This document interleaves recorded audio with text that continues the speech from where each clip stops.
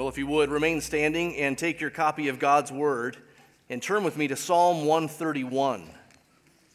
Psalm 131. If you don't have a Bible with you this morning, there's some black Bibles around the room on these half walls, and we'd encourage you to go up and get one of those and return to your seat and turn to the middle of the Bible, which is the book of Psalms, and you'll find Psalm 131.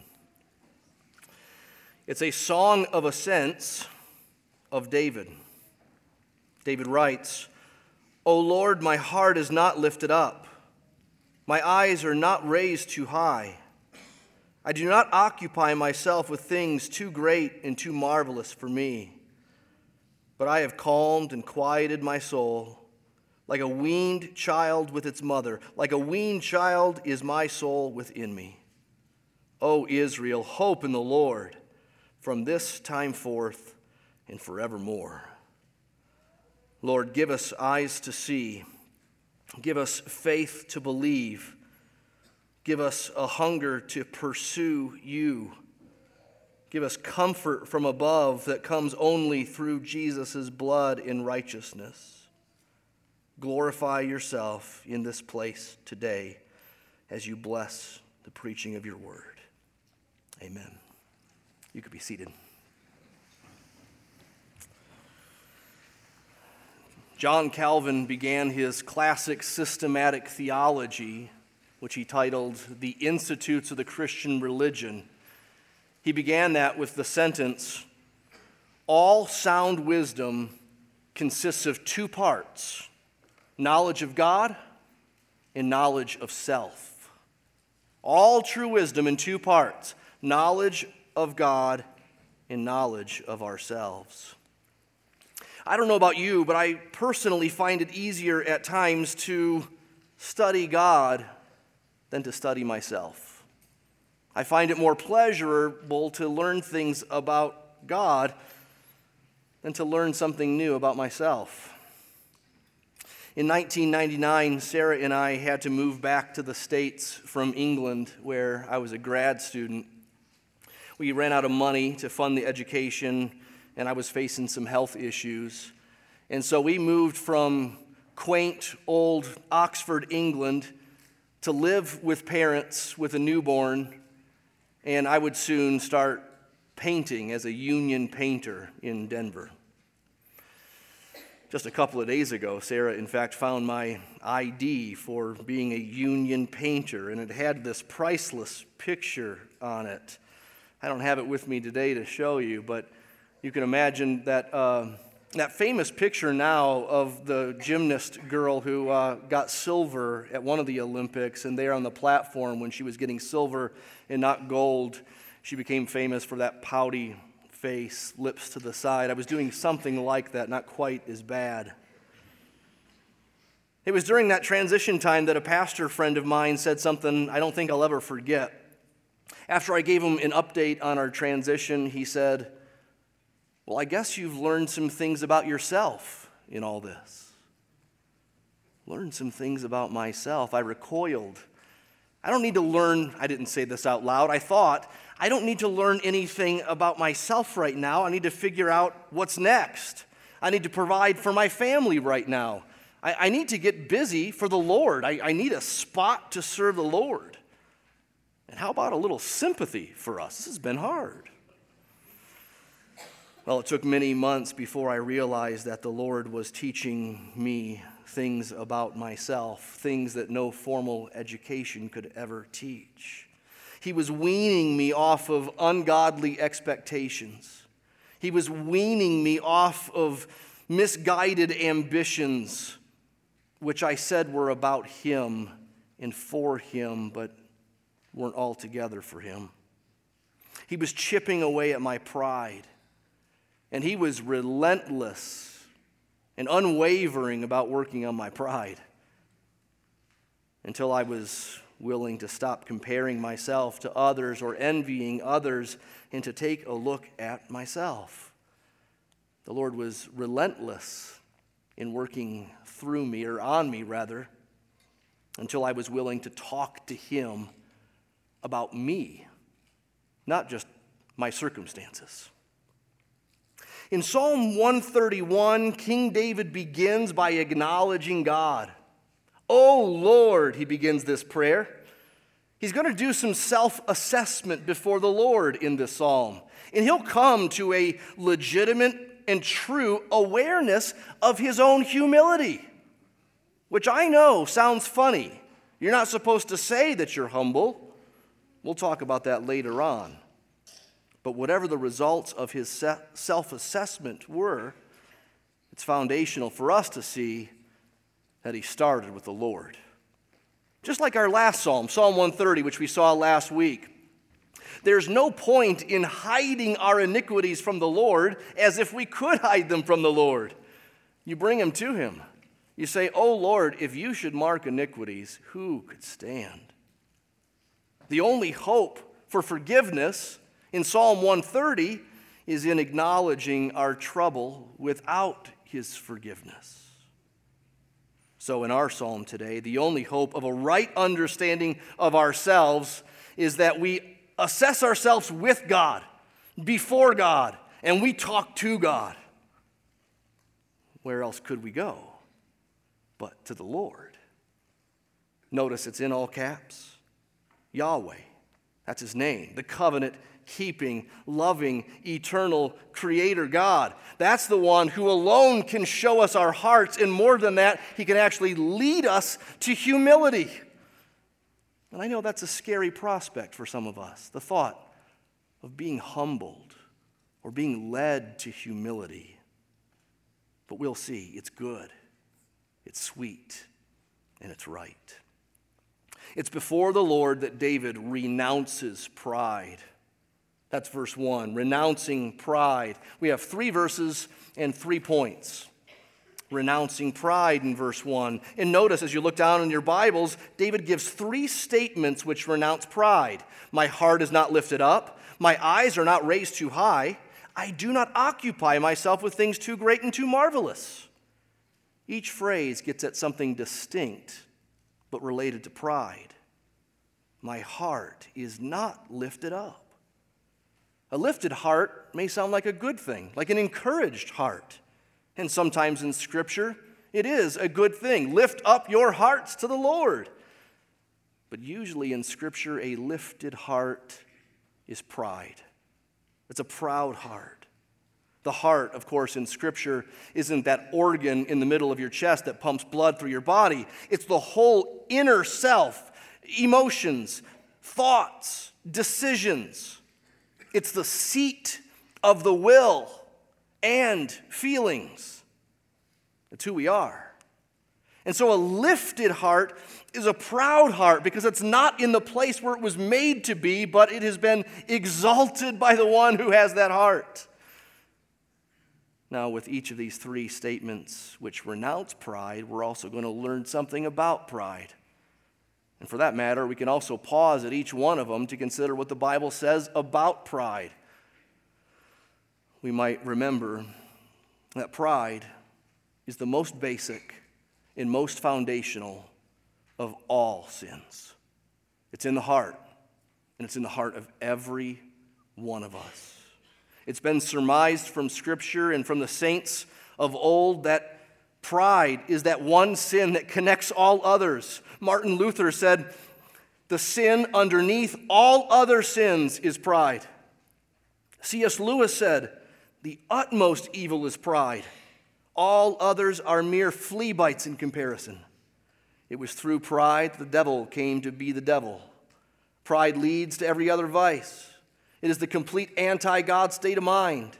It's been the chief cause of misery in every nation and every family since the world began. Pride is a universal problem, and it proudly stands behind all other sins. Adam and Eve wanted to be like God, to know what he knows. And so they joined the devil in presuming to know better for themselves than God knew. Again, every one of us since then has gone the same way. We're born on a hell-bent mission of playing God with pride at the steering wheel. Pride comes before destruction, the Bible tells us. God opposes the proud, we're told. Yes, he does give grace to the humble, but pride's a big problem. So, Christian, by God's grace, follow David's lead here and afresh renounce pride.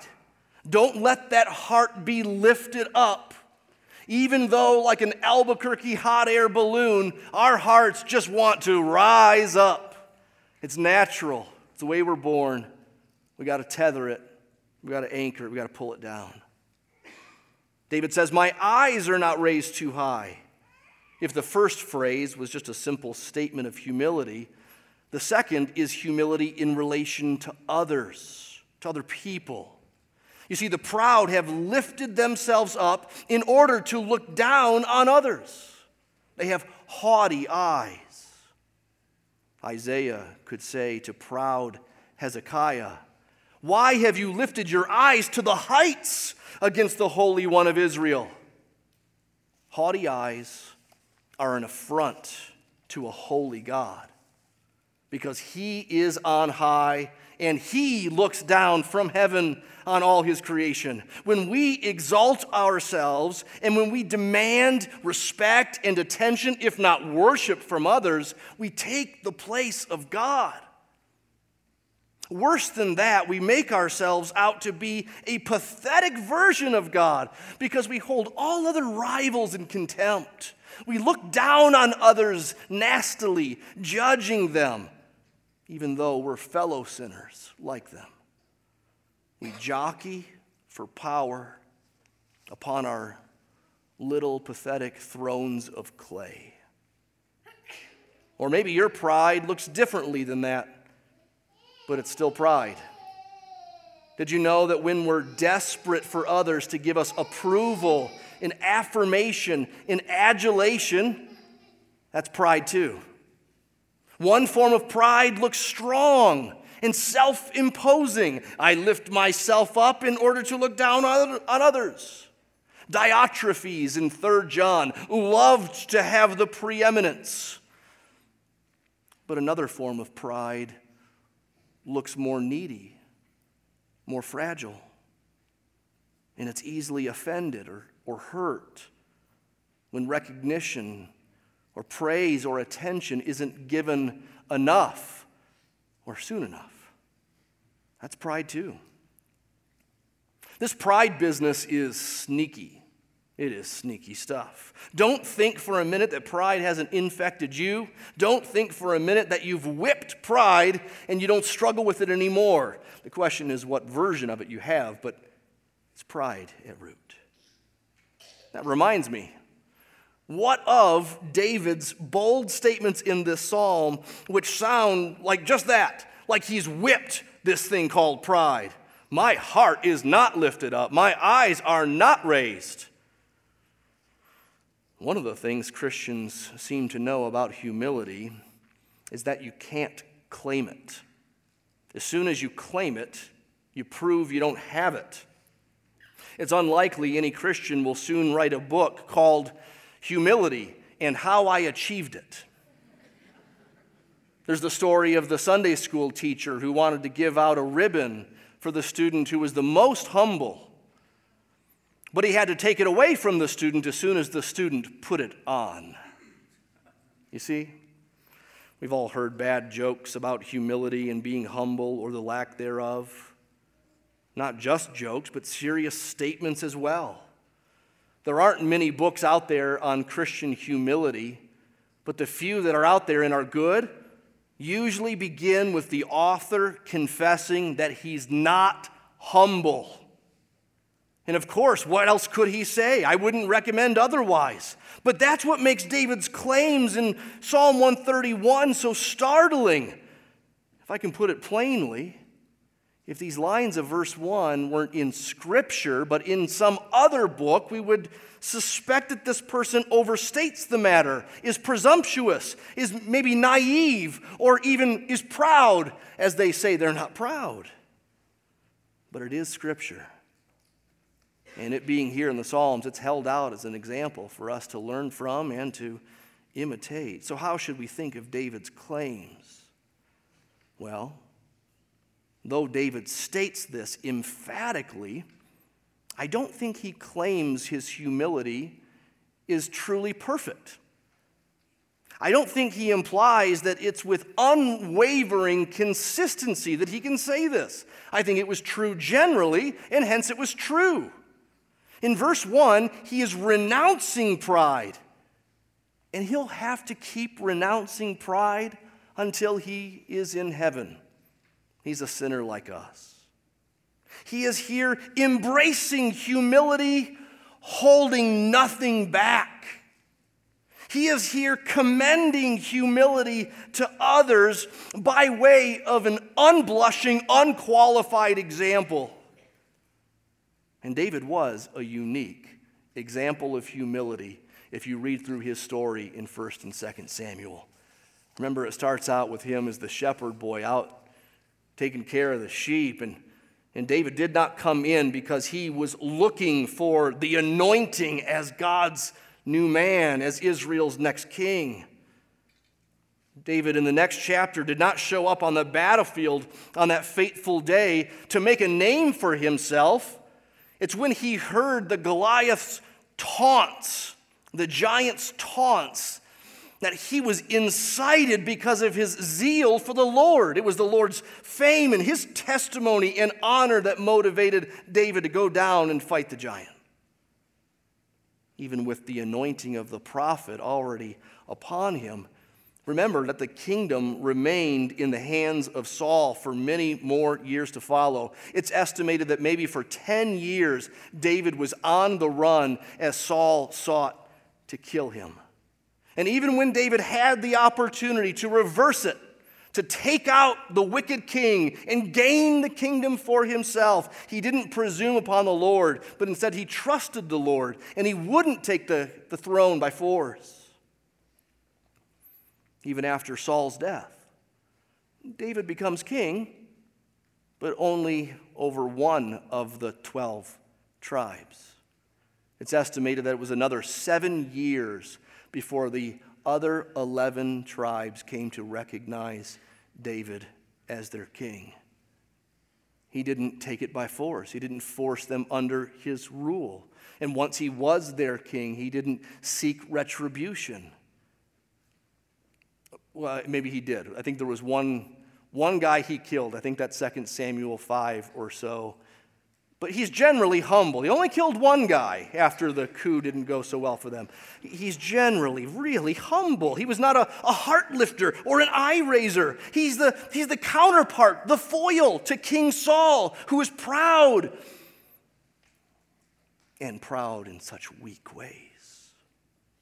Yeah, sure, David showed forth some weakness as well as he prayed passionate, tear-filled prayers, no doubt, asking for God to intervene, to act, to see, to help. But he also waited and waited on the Lord. He didn't presume to know God's timing and didn't presume to know better than God about how the plan would come to pass. And I think all that helps us understand that third line of verse 1. I do not occupy myself with things too great and too marvelous for me. Now, this is the king speaking. This is the king that led Israel to its glory days. This is the king who had a famous song about him. He had killed his tens of thousands. This is David, mighty in battle and skilled upon the harp. This is David who was given promises in 2 Samuel 7 that continue to ring out in all the world and will so for all eternity. This king also knew his limits. Even for great King David, there were things too great and too marvelous for him. David knew well, he wrote his own copy of the Bible, he knew well, Deuteronomy 29, that the secret things belong to the Lord. Yes, the revealed things belong to us. He has revealed some things to us. We should know him, we should know him well, we should know him deep and well. But there are secret things. And what the Lord keeps secret, those are the things that are too great and too marvelous for us. David refused to play God. He refused to play a rival to God by questioning God sinfully. We can contrast David, not just with Saul, but also with Job. Job, remember that book, starts out with Job as a sufferer, suffering righteously and humbly and carefully. But eventually, under that great and mysterious suffering, Job began to question God. And then his questioning of God began to be accusing of God. And eventually it got to the point that Job's mantra was like this: if I could just get God into court, if I could just have an unbiased judge hear my case and his, I know he'd side with me. If I could just get him into court and ask him questions and require answers from him, then we'd be getting somewhere. Job got his day in court with the Lord, but it didn't go like he thought it would. God questioned him. God demanded answers from him. God answers to no one. For 2 long, brutal chapters, God questioned Job with unanswerable questions about his creation and his wisdom and his power. And it was only then that Job understood that there are revealed things and there are secret things. He responded in chapter 42, I've uttered what I didn't understand. Things too wonderful for me which I didn't know. Suffering believer, be careful to not occupy yourself with things that are too great and too marvelous for you. Do not demand of God answers as if he owes you that and as if you could fully understand it if he told you everything that he's up to in his sovereign plan currently involving billions and billions of people stretching through millennia and millennia. Yes, of course, concern yourself with all of the great and wonderful things that are revealed in his word. Search, ransack, dig deep, hold nothing back. Yes, concern yourself with the opportunities and challenges the Lord puts before you. Know that Psalm 131 isn't calling any of us to be mousy or spineless or lazy or unthoughtful. It doesn't discourage planning or intellect or working or even attempting great things for God, to quote William Carey. But it does require that you place all of that under him, all of that before him. It requires that you daily know that you are not the Lord. So this should squash self-ambition, self-promotion, self-focus, our pathetic attempts at jockeying for power and position, or maneuvering for spotlight, or demanding recognition, or fishing for compliments. We need to give up on it. Give up on your timeline. Give up on your plan. Dare I say it? Give up on your dreams. Now there's an asterisk by that one. Sure, have your dreams. Plan your plans. And if the Lord wills, you'll do this or that. If the Lord wills, be willing to give up your dreams. You're not sovereign. And it is a hopeless vacuum of futility when there is the self at the center of our world. Let us look to the Lord and say with David, "Oh Lord, my heart's not lifted up. My eyes aren't raised too high. I don't occupy myself with things too great and too marvelous." And there are many things great and marvelous. When we renounce our pride, we begin to learn contentment. So secondly, in verse 2, learning contentment.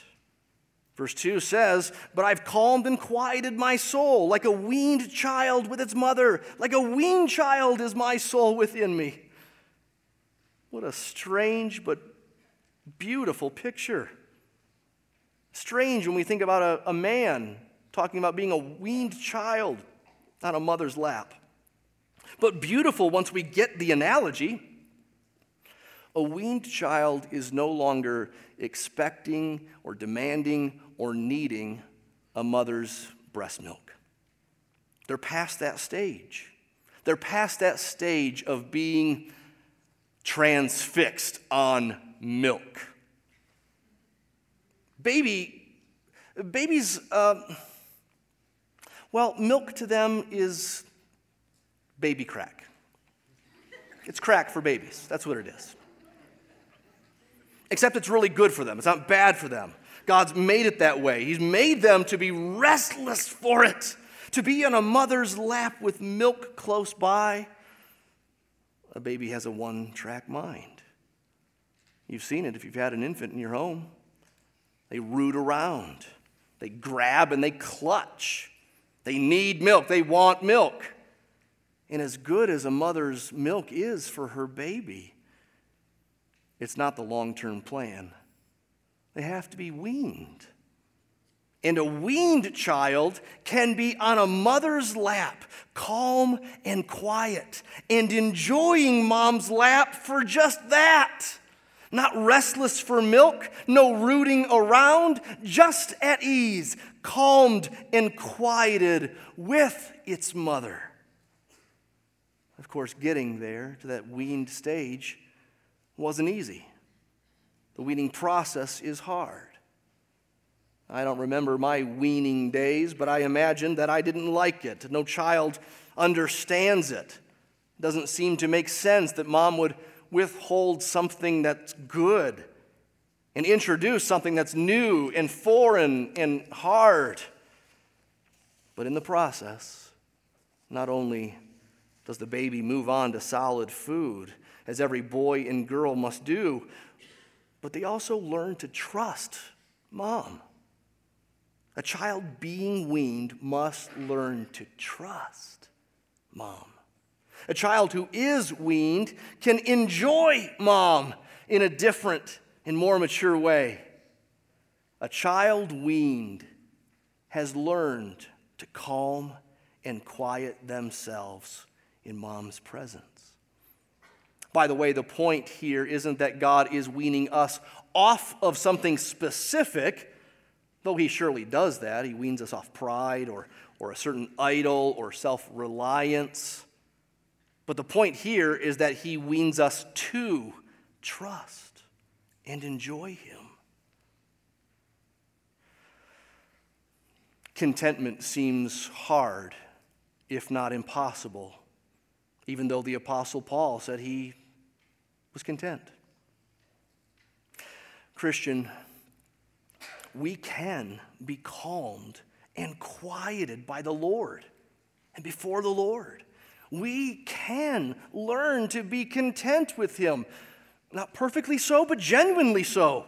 We can trust him for what he gives us today. We don't have to keep rooting about as though we're infants. You don't need yesterday's milk. You can trust him for what he offers you today. He himself is better than all his gifts combined. Jonathan Edwards used to ask his congregation, "My people, do you love God or do you love his gifts?" Now, we should enjoy his gifts and thank him for his gifts and use his gifts. But his gifts must never become God. They must never confuse the gift for God. God's the gift giver. God is God, and there's none besides him. St. Augustine said in the 5th century, to God, he said, "You have made us for yourself, O Lord, and our heart is restless until it finds its rest in you." He's made us to be restless. He's made us to find rest in him. Remember the Mary and Martha story? Martha, hard at work in the kitchen to prepare a meal for Jesus. Certainly not a bad thing, but Jesus said when she complained that she was worried and troubled about many things. Her sister Mary, on the other hand, sat at Jesus' feet. Presence, nearness, learning, listening. And Jesus said that she had chosen the better thing and it wouldn't be taken from her. Jesus said, one thing is necessary. He is. We must rest in him. This is what Jesus said in Matthew 11. Come unto me, all you who are weary and heavy laden, and I will give you rest. He said that he is gentle and lowly in heart, and he will give us rest for our souls. Oh, the alternative is so prevalent today, but it's so hopeless. The alternative to resting in God through Jesus, that's the world around us. That's what drives our relentless busyness, our noise, our stimulation, the need for distraction and constant entertainment. It's not Psalm 131. David Powlison encourages us to think of the anti-psalm of Psalm 131. He says you can get to the meaning of a psalm by thinking of its anti-psalm. My heart is proud. I'm absorbed in myself. My eyes are haughty. I look down on other people. I chase after things too great and too difficult for me. So of course I'm noisy and restless inside. It comes naturally, like a hungry infant fussing on his mother's lap, like a hungry infant. I'm restless with demands and worries, and I scatter my hopes onto anything and everybody all the time. Do you feel that kind of inner noise? God is kind to every now and then show you the heavy vibrations going on inside of you and outside of you that are driving you to something else. Jesus said you must come to him like a child. You must come to him dependent. You must come to him little. You must come not with greatness. That was the discussion had in Matthew 18. The disciples came to him and said, "Who will be the greatest in the kingdom?"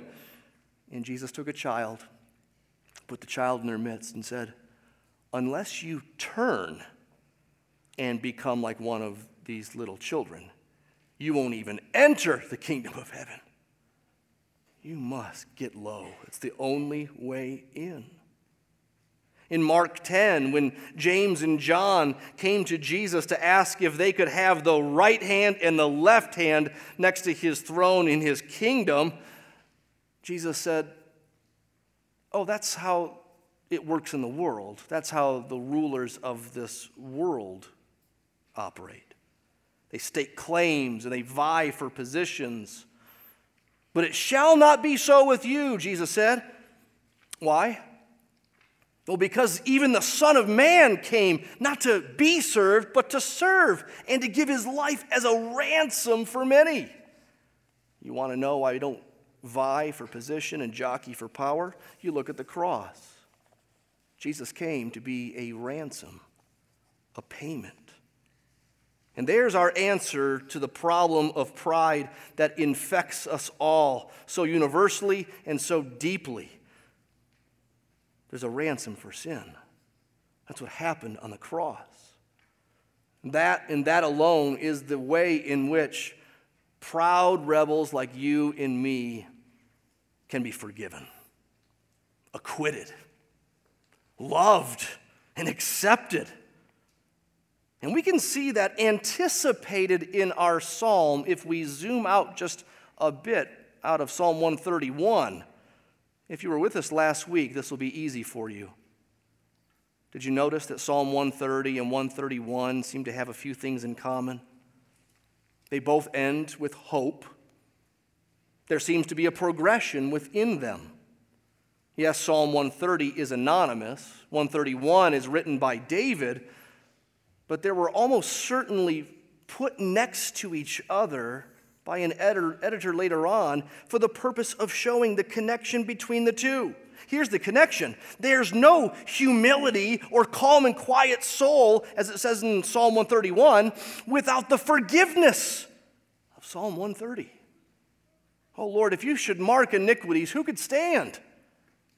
But with you there is forgiveness that you may be feared. I wait on you, my soul waits. In your word I hope. For with the Lord there's steadfast love and plentiful redemption. That's Psalm 130. You see how that leads so nicely into 131. What does plentiful redemption and steadfast love produce? Humility. Humility. How could it be otherwise? Forgiveness so great and so free, how could we do anything but get on our faces? When we could go from iniquities marked on a wall, like a prisoner counting hours with ticks upon the wall, going on for years and years and years and years. It's our iniquities marked upon the wall of heaven, unless there's forgiveness. But with him there's forgiveness, not just forgiveness, but steadfast love and plentiful redemption. It leads to humility. And that humility leads to happiness, a calmed and quieted soul enjoying the presence of its mother. And that happiness leads to hope. Verse 3. Verse 3 specifically, it's preaching hope. O Israel, hope in the Lord from this time forth and forevermore. Having found a measure of humility and contentment through the forgiveness of sins because of God's steadfast love, he now turns to others. The confidence and contentment he has found, he wants to be contagious. He wants others to catch it. And so he calls, he invites, he preaches hope. Oh, Israel, hope in the Lord, now and forever. Now think of the logic here. I'm not sure of it. I don't know whether humble happiness leads to and produces hope. That's the order of the psalm, but it doesn't have to be that way with Hebrew poetry. It could be that hope is the operative ingredient, and saving hope produces humility and happiness. The lines aren't exactly clear. I think it could be either. It really doesn't matter. What we have here is a happy, humble, hopeful bundle of goodness and God's glory all wrapped up in one. No surprise, we can't tell where one begins and another ends. One thing we can be certain of, though, with that word hope, that is no Bibleese. That's no throwaway word like good luck or something. Hope. That's a rich word in the Bible. It's not as we often say, I hope this will happen. I hope it won't rain later today. In the Bible, hope is a mixture of faith and joy and anticipation. It's a present reality and feeling and mindset that's rooted in the past and specifically promises of old. But it's also in anticipation of what's still to come with great expectation and joy. I've said this before. Hope is similar to a good memory. A good memory, it's certain. It already happened. You were there. You remember it. It can't be taken from you. That's something you can pull out and enjoy anytime you want. You can sort of relive it. You can live in light of it. You can smile about it. Well, like a good memory is a look backwards.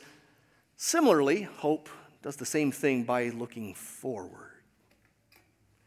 Looking forward to something just as certain as a memory, something just as ours as a memory. And that gaze forward should give us great joy and confidence. That's hope. That rich word, hope, is all over our Bibles, both Old Testament and New. In the New Testament, it's specifically tied to Jesus' death and resurrection for the forgiveness of sins. And not, I hope he died for me, or I hope my sins are forgiven, but hope that's like an anchor, according to Hebrews 6. This hope we have is an anchor of the soul, a hope that's sure and steadfast. A hope that's given to us according to 1 Peter 1, according to God's great mercy, which has caused us to be born again into a living hope through the resurrection of Jesus. You see, we have a living hope because we have a living Savior. He lives, and so there's no fading hope. There's no dying hope. He died and conquered death and lives forevermore, and now hope lives for those who believe. May our Lord Jesus Christ and God our Father, who loved us and gave us eternal comfort and good hope through grace, may he comfort your hearts, Paul wrote to the Thessalonians. Remember that hope is the essence of our message to the world. In 1 Peter 3, he teaches us that we should be ready always for when the world might ask us for an answer for the reason for the hope that is within us. Christian, are you eager to share that hope with others? Have you so tasted of forgiveness in his presence and contented yourself with him and him alone? Have you been humbled by the cross in the expanse and degree and depth of his grace? That you are eager for hope to spread, for others to have it, knowing you didn't always have it. Oh, Israel, hope in the Lord. Oh, Albuquerque, hope in the Lord. Oh, neighbor and friend, hope in the Lord. If you haven't yet come to put this hope in the Lord, I say to you, hope in the Lord Jesus Christ. Remember that Calvin said we need to know ourselves and know God. Do you know yourself to be a sinner, a proud sinner? Have you felt the restlessness in your soul that sin causes? Believe what God says about your state. Don't trust what you feel. Don't trust what you've come to believe. Read the Word, the Bible. Know yourself, but know this God. Know that he hates pride, so this is a real problem, but know that this God also forgives proud people who will get humbled before him and admit that he's the one and that he has what we need. Know who this is. Know what he's done. Know what he offers through Jesus, who died for sins and was raised on the third day. And Christian, remember that hope is future-oriented. So don't be surprised that there's still this forward look that the Bible talks about. Hope in the New Testament is often used for our looking for and waiting for Jesus to come back. So in 1 Peter 1, he says to set your hope fully on the grace that's to come when Jesus comes back. Set your hope fully on what's still to come through Jesus, in Jesus, when he comes back. You can set your hope on that. You don't need to set your hope on anything else. Do not set your hope on this country, our next president. Do not set your hope on your job. Do not set your hope on your investments. Do not set your hope on friends or looks. Do not set your hope on health or your diet or your exercise plan. Do not set your hope on kids. Do not set your hope on mom and dad or even spouse. Set your hope fully on the grace that will come to you when Jesus comes back. Tim Keller says, if grace has really changed our hearts, we don't ultimately care if life goes the way we want it, as long as we have Him. The joys of acclaim, wealth, and power are nothing compared to the eternal acclaim, wealth, and power that we have in Him. Keller says, a weaned child is not just someone who knows this in principle, but who has worked gospel truths into his or her soul as spiritually sensed realities. Internally, this quiets the soul into profound contentment and poise. The believer realizes that the reason God's actions are often mysterious is not because we're wise and He's foolish, but because He's so great and wonderful. So there it is, the happy humility of hope. Or, saving hope makes us humble and happy before the Lord and before each other. This is God's saving plan. Would you bow with me?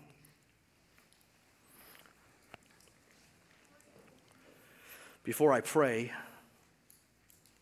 I'd like to ask you to take a moment for quiet introspection before the Lord. Are you letting the world dictate the tone of your life, the pace of your life, the priorities of your life? Are you enjoying God's presence these days, believer? Have you forgotten how to calm and quiet yourself before Him?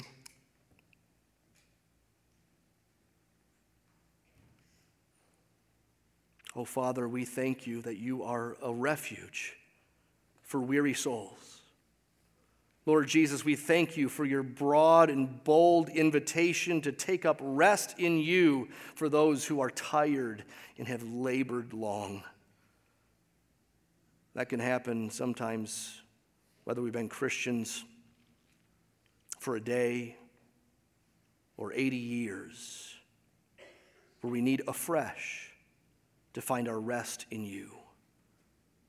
May it happen here in this place for some for the very first time as they come to put their trust and rest and confidence in Jesus alone for salvation. May we all find Him to be a refuge for our souls. Help us now as we sing in praise and in prayer to you about being our refuge, Lord. We pray in Jesus' name. Amen.